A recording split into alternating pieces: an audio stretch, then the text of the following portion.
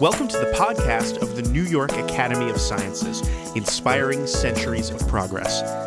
This is an episode jointly presented by the Academy and the Beyond Batten Disease Foundation. On November 19th and 20th of 2014, the Academy held a workshop called Drug Targeting the Lysosome. That's a title that, if you don't happen to be a biomedical scientist, probably doesn't mean much to you. It probably sounds about as dry and esoteric as an event can sound. But actually, it was a meeting of brilliant, dedicated people working on the cutting edge of what we understand about the workings of our own bodies on the most fundamental level. And it was organized in a unique and innovative way, bringing together a group of experts who wouldn't normally be working together or even sitting in the same room, in an attempt to bring a whole new kind of thinking to some truly life and death problems. And the thing that originally set the wheels in motion that allowed this meeting to happen was as human and relatable as things get: a family crisis. One of those snowballing, it couldn't possibly get worse and then it does kinds of family crises that we all hope never happens to our family. It began when a couple in Austin, Texas, Craig and Charlotte Benson, noticed that their young daughter, Christiane, seemed to be having problems with her eyesight. Here's Craig to explain. So we first noticed when she was 5 that she was starting to hold books closer to her face. She was sitting a little closer to the television. And so we thought, hey, maybe she needs some glasses. So we had actually scheduled an appointment with an optometrist. We only got a little more concerned when the optometrist suggested we go see a pediatric neurologist. We go, well, what has one got to do with the other? That obviously dialed the intensity up quite a bit. The intensity continued to grow when the neurologist sent them to a pediatric ophthalmologist, who then in turn referred them to a doctor who had been her teacher. This was on a Friday. We got in to see him the next Monday in Houston. So we had gone expecting something like Stargardt's or retinitis pigmentosa, something that, really directly affects, vision. But while we were there, Dr. Lewis said, well, we're going to test for this other thing too. It's, probably nothing, very rare, unlikely, but we need to rule it out. And that was the first time that we had heard about a condition called Batten. Juvenile Batten disease is a nickname for a condition called neuronal ceroid lipofuscinosis type 3. It's one of a group of lysosomal storage diseases, which are very rare genetic conditions that affect the functioning of a specific part of the cells of a person's body, tiny organelles called lysosomes. Most of us know that our body is made up of microscopic units called cells. There are hundreds of different kinds of cells in our bodies that have all evolved to do different kinds of jobs. Groups of thousands or even millions of complementary cells group together into tissues, which in turn group together to make our organs: the heart, the lungs, the skin, the muscles. What we might not be aware of, though, is that each of our millions of cells functions almost like an independent organism that works symbiotically with the cells around it and the body as a whole. And each cell contains things that are kind of like its own organs. We call them organelles. Mitochondria that burn sugar and fat to create energy for the cell. Ribosomes that build new proteins the cell can use to repair itself.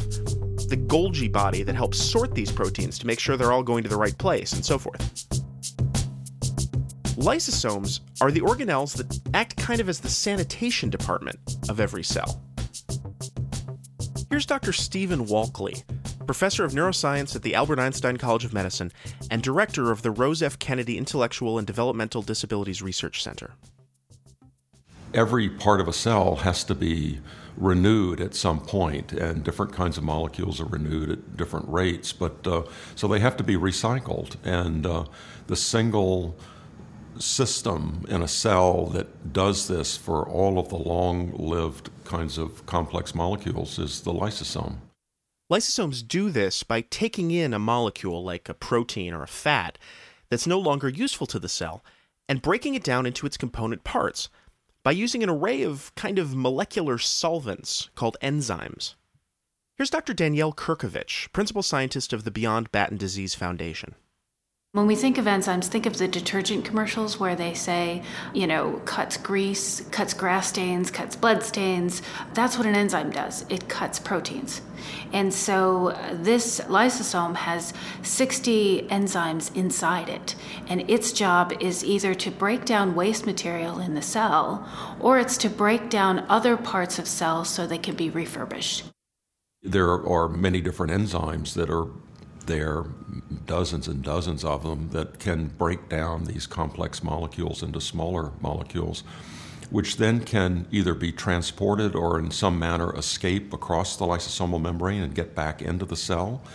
And then the cell uses those to synthesize more complex molecules, which then get transported out to where they belong, and eventually they get recycled through the same mechanism. Lysosomal storage diseases happen when, for some reason, the lysosomes aren't successful at breaking down everything that they're taking in. And so these waste materials are building up inside the lysosomes and clogging them with piles of excess stuff. As I said to many families, it's a little bit like a recycling plant. And you can imagine a recycling plant that's dealing with glass and aluminum and paper and coming in all commingled and is taken apart. And if the aluminum people, collectors go on strike, maybe the paper and glass keep going through. But after a while, you get this huge accumulation of aluminum. And this is what happens in a lysosomal disease. Some complex molecules keep getting processed, but others don't because there's a genetic defect in the way that the organelle can process one class of compounds. Eventually, the whole cell gets clogged with these piles of trash, like a city sidewalk during a garbage strike. Here's Dr. Kirkovich. What's basically happening is when you look under the microscope at a piece of tissue, you see the cell is engorged, and it's engorged with waste material. It's like it can't get rid of it. It can't break it down, or it can't send it out of the cell. A remarkable thing is that many of the body's cells can seem to handle this clog-up. They keep right on functioning just fine for a long time. And when they do stop working, the body can replace them with new cells that step right up and do the same jobs as the old ones. Some cells, though, really can't handle this kind of malfunction. They begin shutting down much more quickly when those waste materials build up. Unfortunately, one of these is also a kind of cell that we can't replace. Once we've lost them, they're gone forever. And they happen to be the cells that make up our most important and hardest to study organ, the brain. Our liver cells can die and be replaced. Our neurons, apart from a few very, very specific areas of the brain, the neurons that we're born with or the neurons we'll die with. And so you've got this tiny little cell, a neuron, that has to live 60 to 80 years or whatever. And you can imagine if recycling is off just a little bit over 60 years, you're going to end up accumulating a lot of stuff inside that neuron, which is going to be harmful to the cell.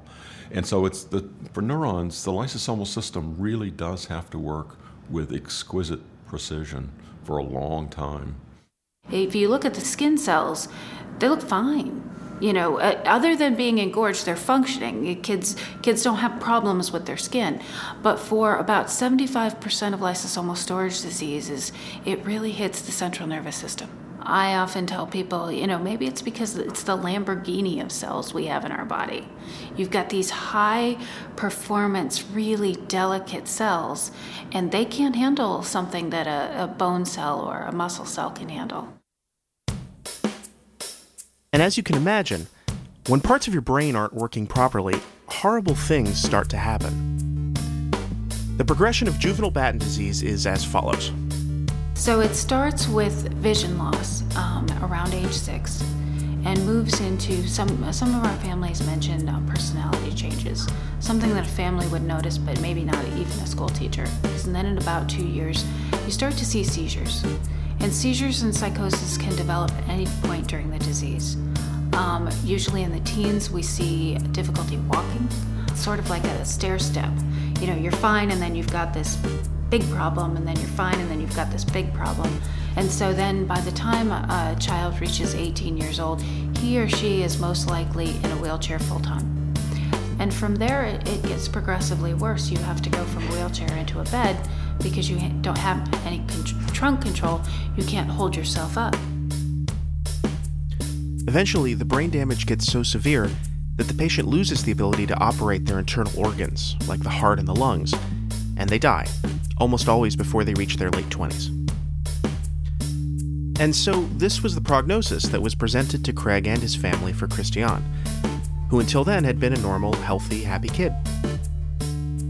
It took a little while to pick ourselves up off the floor for that. That obviously wasn't what we were expecting our life was going to be like, and it wasn't. It was just hard to get your mind around it in that moment. When Craig and his family did pick themselves up, though, they realized that because of his background, they were in a singularly empowered position to do something proactive about their daughter's condition.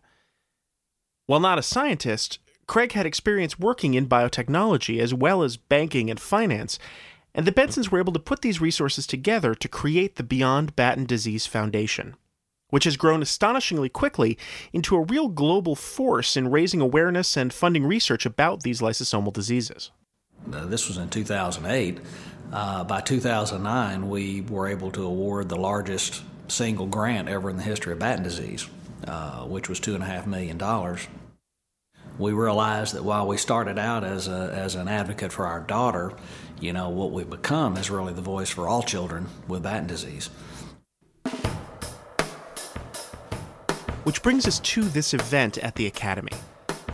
Batten disease is one of around 50 different lysosomal storage diseases, all of which have different genetic causes and different effects on the way this intracellular recycling system functions.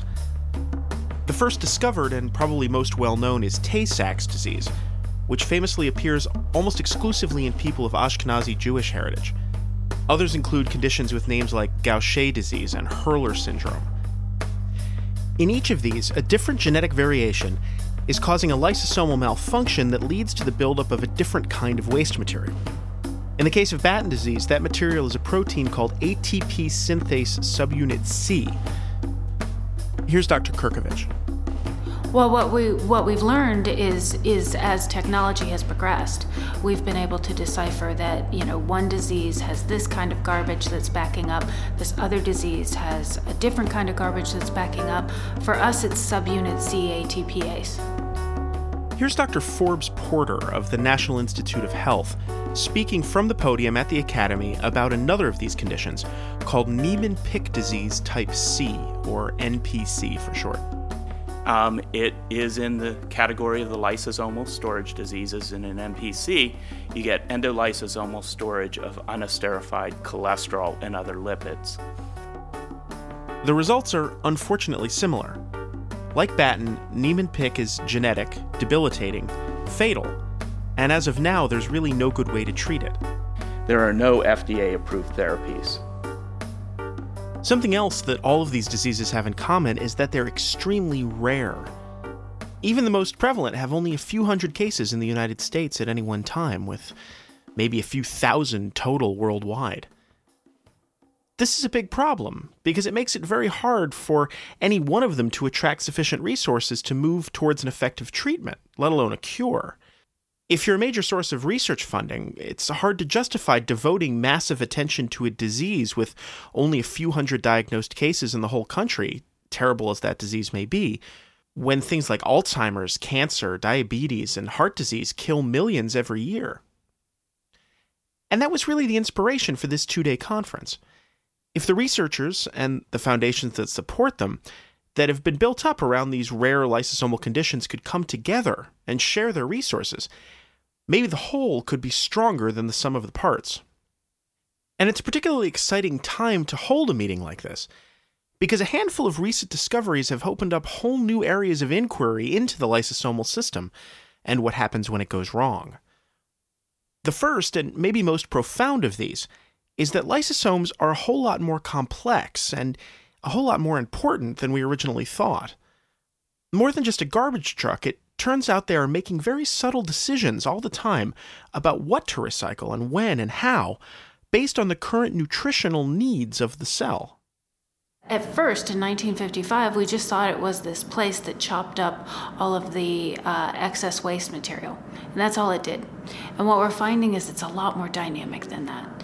That it's involved in nutrient sensing, and nutrient sensing as far as sensing whether or not the entire organism or the entire body or the target organ, in our instance, the brain, has enough nutrients to survive.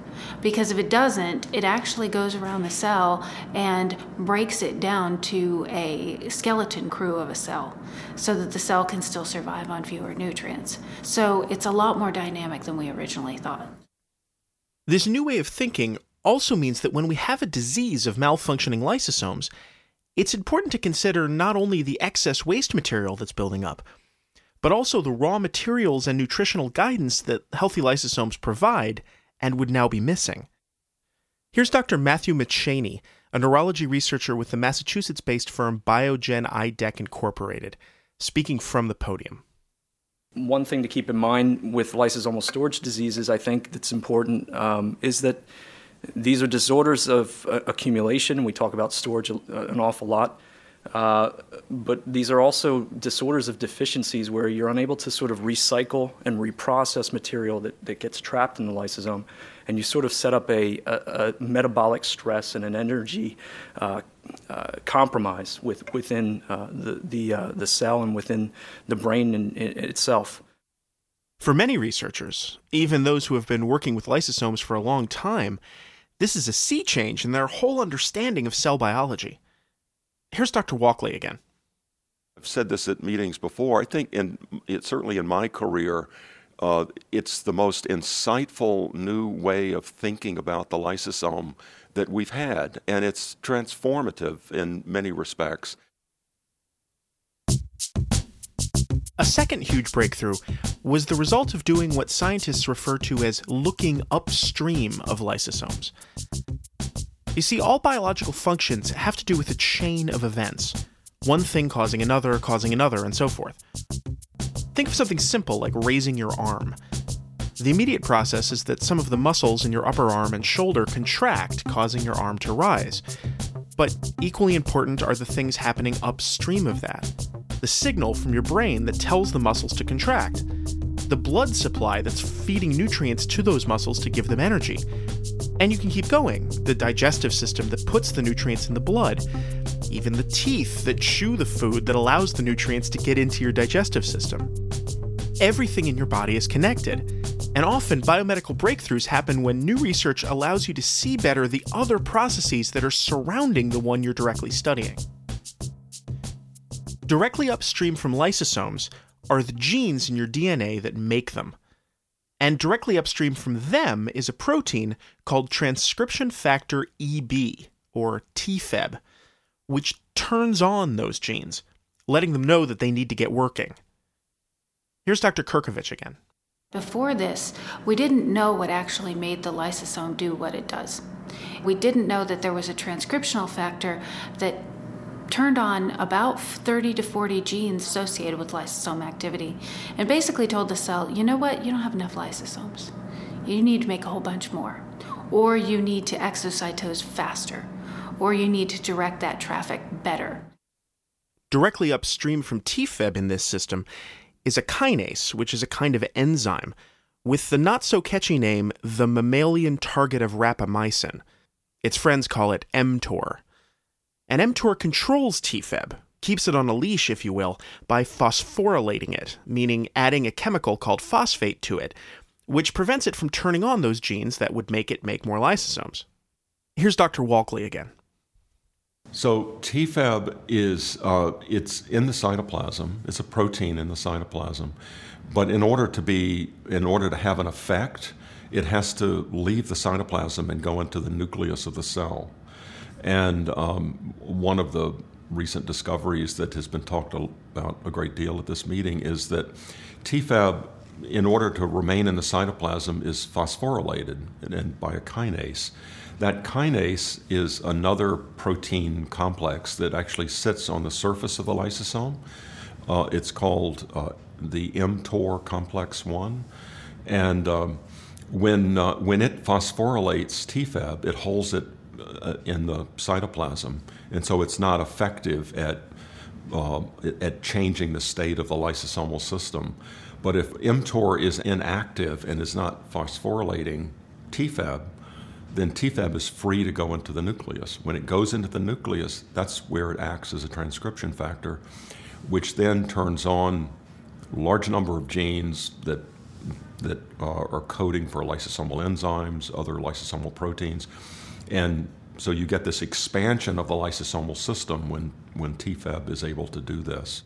And there's evidence beginning to emerge that, in fact, if you could stimulate the lysosomal system to a greater degree, even in a lysosomal disease, you might be able to actually generate benefit for the cell and for the organ, for the individual, and to do that with a particular drug that would have the ability to activate TFAB. These hypothetical TFAB and/or mTOR treatments wouldn't solve the underlying problem in a lysosomal storage disease. The lysosomes still wouldn't be functioning as well as they should, but having more of them might lessen the severity of the buildup, and therefore the terrible symptoms of the disease. I always think of it like a heart bypass. A heart bypass doesn't cure heart disease at all, but it gives you 10 more years of life. It's a long, progressive illness, and if we can, expand those quality of life years, that would be wonderful. Our ultimate goal is cure, and we're not going to stop until we get to cure. But we also appreciate that people are living with the disease today, and they need to live better.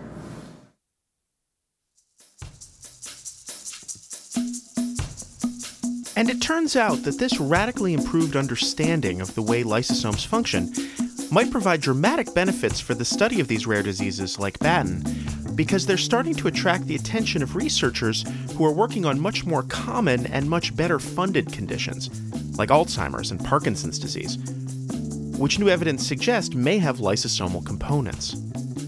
This is starting to create a positive feedback loop of attention on lysosomes that's opening up whole new avenues of support. Here's Dr. Rainer Kuhn, Executive Vice President of the German biotech company Evotec, who also serves on the board of directors of the German NCL Foundation, which is working to combat Batten disease in that country. So Alzheimer's and Parkinson's disease are diseases where proteins accumulate. That's what we call the set of diseases also proteinopathies. No? And what we observe in this disease, when you do some more detailed molecular analysis, is also that kind of that protein homeostasis, so the balance between synthesis and degradation doesn't seem to really work properly. That's why proteins accumulate. And I think there are molecular mechanisms that are related to each other. That's why it's interesting probably studying also rare diseases, if you even think are more interested in finding treatment for big diseases like Alzheimer's disease, because I think the molecular mechanisms are quite related. Interestingly, lysosomes have also become an avenue of study for what's probably the largest disease research community, cancer researchers. But they're looking at lysosomes for the opposite reason. They want to see if they can make them more sick, function worse. Because if they could cause targeted lysosomal dysfunction in tumors without having it spread to the rest of the body, it could potentially kill the cancerous cells and leave the healthy ones alone. Finding those kinds of connections and making the most of them was really the point of this particular meeting and what made it so special. Here's Dr. Kirkovich.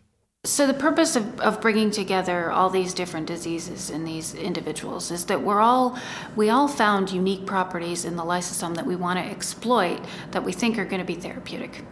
So you have lysosomal storage disease where we think if we enhance the activity of the lysosome so that it's able to do its garbage job better, then that will be therapeutic for us. The same is true for adult neurodegenerative diseases because when you look at Parkinson's affected cells, when you look at Alzheimer's affected cells, eventually they're filled with material they can't break down either. And so if we can enhance lysosomal function for them as well, that could be therapeutic as well, maybe by itself or in combination with something else. You've got the cancer community on the other end of the spectrum. They want to destroy the lysosome. If you can target only the lysosomes in the cancerous cells, you'll kill the cancerous cells. So by bringing everyone here, we're all either trying to get to it, manipulate its function one way, or inhibit its function another way. And that's why we're all here together today. Here's Dr. Walkley again. It's the first time that I've been at a conference that really has both of these kinds of people. And so, but we're all interested in the same topics in terms of the vulnerabilities of the lysosome and lysosomal system, but coming at it from completely different perspectives. So it's a really nice mixture of people at the meeting that are sharing ideas and their perspectives on the lysosomal system. And that's really the reason this meeting was so special. Diseases are biological, and as we said before, every biological function is really complex and also completely interrelated. Millions of things are happening at any one time in the human body, and all of them are connected, which means that there are millions of connections between different diseases. And to keep really fully abreast of all of the research that's been done or is being done that might have some impact on your own research into a particular disease, you'd have to read thousands and thousands of papers spanning hundreds of fields. It'd be impossible. Here's Dr. Kirkovich. There are 13,000 science and technology journals. Most of them are monthly. And so that's an exhaustive amount of information. And so it becomes very difficult to sort of decipher how much you're going to read, not only on your own disease, you could read 24/7 on your own disease, but to read in other diseases and see if somebody else has an answer to a problem that you're fighting. And so what it has come down to is we've become very siloed. And so diabetes researchers will focus with other diabetes researchers, and lysosomal storage disease with lysosomal storage disease. This meeting was really innovative because it's a chance to smash through the walls of those silos. Instead of focusing on a particular disease, it brought people together across those single disease disciplines to look in as many ways as possible at the workings of lysosomes. It's an approach that really hasn't been tried very often before. A group in Boston, based around Massachusetts General Hospital, is working to break through these silos in another way, by creating a clinical database and biorepository for Batten and other kinds of NCLs. This effort, in collaboration with the Beyond Batten Disease Foundation and the New York Stem Cell Foundation, will make pluripotent stem cell lines available for researchers to use and study. These cell lines were created using a technique that takes human skin cells and manipulates them to turn back the clock in a way, and restores to them the plasticity of embryonic stem cells, which are cells that can grow to become any of the hundreds of different kinds of cells in your body. These can then be programmed to turn into brain cells, and give researchers the opportunity to study diseases like Batten as they unfold over time, something they can't do with the regular skin cells, cancerous cells, and rodent cells many of them are working with now. Here's Dr. Susan Kottman from the Center for Human Genetic Research at Mass General. So my lab at MGH really works closely in partnership with Catherine Sims, who is a clinician who's an expert in NCL. She sees NCL patients. She's a pediatric neurologist and a geneticist. And she really, many years ago, started a large collection of samples and information, DNA samples, cell lines, and created this NCL clinical database and biorepository with a number of goals and missions, including helping to start to get some better information about capturing natural history that's connected to samples for further analysis, and to make this information and samples available to clinical and basic researchers for their research.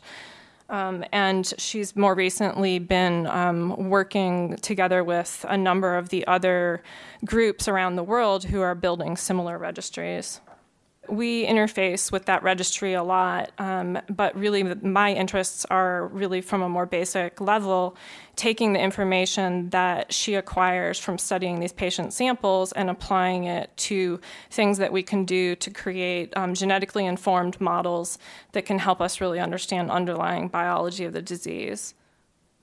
Making these samples and data of Batten and other NCLs available to more researchers might prove crucial in moving toward a cure not for just these classic lysosomal storage diseases, but also other neurodegenerative disorders like Alzheimer's and Parkinson's, because in a lot of ways the Batten-afflicted cells really lend themselves to study. Here's Dr. Kuhn.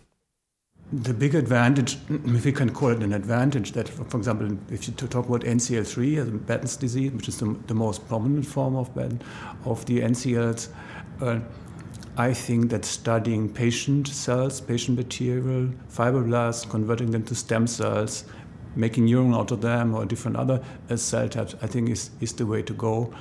And I think they're particularly promising because these cells have a phenotype. If you do the same studies in Alzheimer's disease or Parkinson's disease, it's a lot more difficult to study the molecular mechanism underlying disease because you don't get obvious phenotypes. The cells that you get are not immediately sick, whereas if you study patient fibroblasts or neurons derived from them, they have a phenotype. They're not normal. So I think I have a lot of hope that by studying what's going wrong in these cells, that we get a better clue on what's going wrong and how to fix it or how to find a treatment. At this meeting, several exciting developments were presented and discussed that show real potential for making progress in understanding and fighting lysosomal conditions. It'd be impossible to talk about all of them in one podcast, but I'd like to share a couple of highlights that show their wide scope. One subject of much discussion was the delivery of any new treatments that might be developed.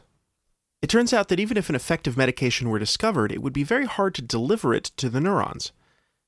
The body, understandably enough, is particularly interested in keeping toxins out of the brain, and so we have an elaborate filtration system called the blood-brain barrier that pulls everything out of the blood other than the nutrients it knows the brain needs before allowing it to pass on into the brain.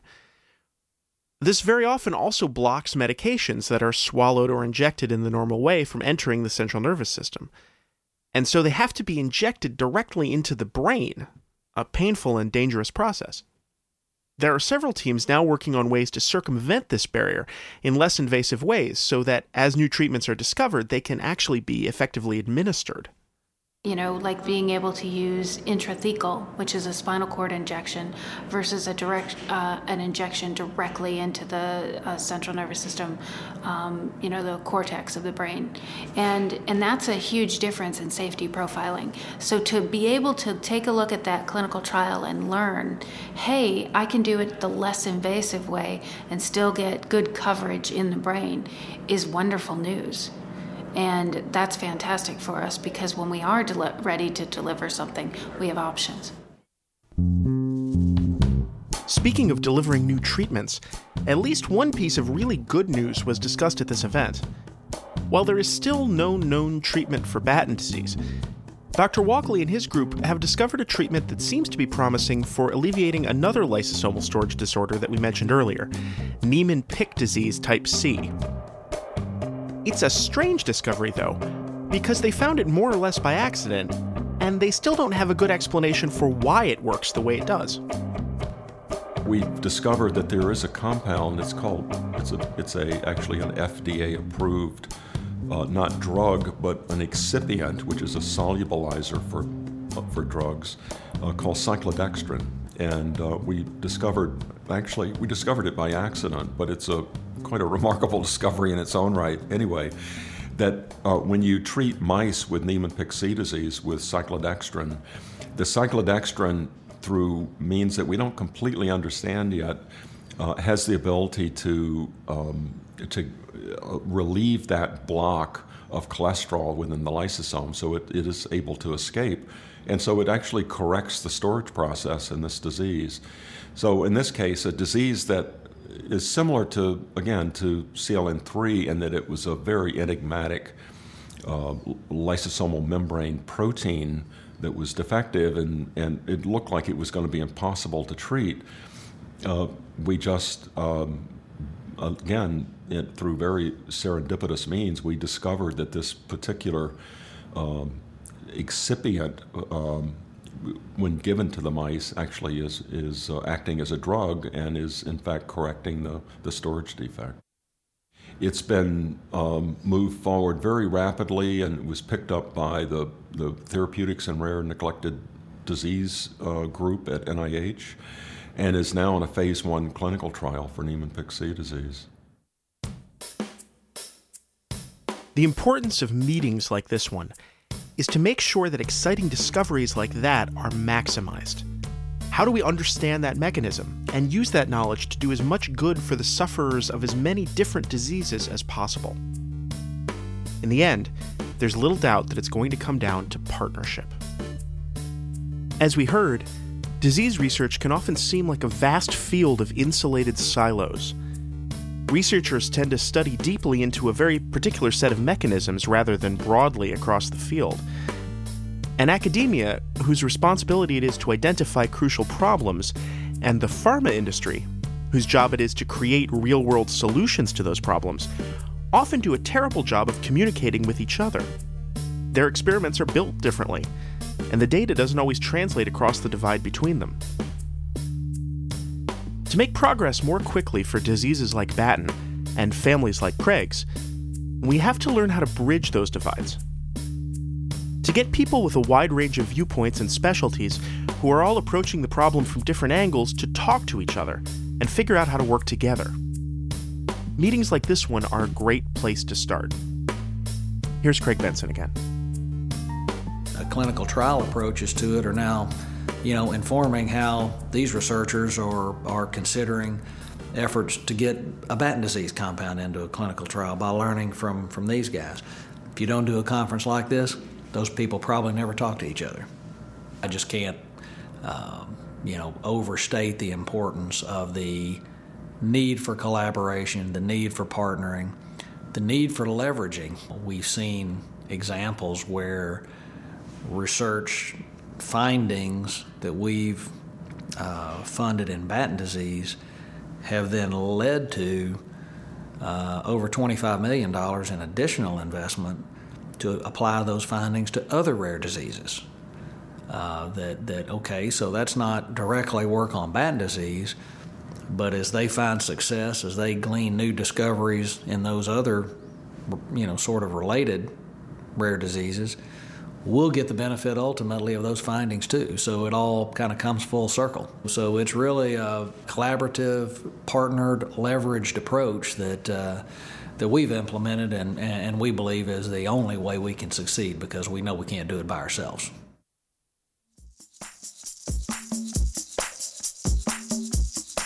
Thanks so much for listening to the New York Academy of Sciences podcast. It was produced by David Hoffman, with administrative oversight by Dr. Siobhan Addy, Program Manager for Life Sciences. Special thanks to the experts who appeared in it, Mr. T. Craig Benson and Dr. Danielle Kirkovich of the Beyond Batten Disease Foundation, Dr. Stephen Walkley of the Albert Einstein College of Medicine, Dr. Rainer Kuhn of Evotech AG and the NCL Foundation Germany, Dr. Matthew Mitcheny of Biogen IDEC Incorporated, Dr. Forbes Porter of the National Institutes of Health, and Dr. Susan Kottman of Massachusetts General Hospital. This episode of the podcast was a non-for-profit program of the New York Academy of Sciences, www.nyas.org, co-presented by the Beyond Batten Disease Foundation, www.beyondbatten.org.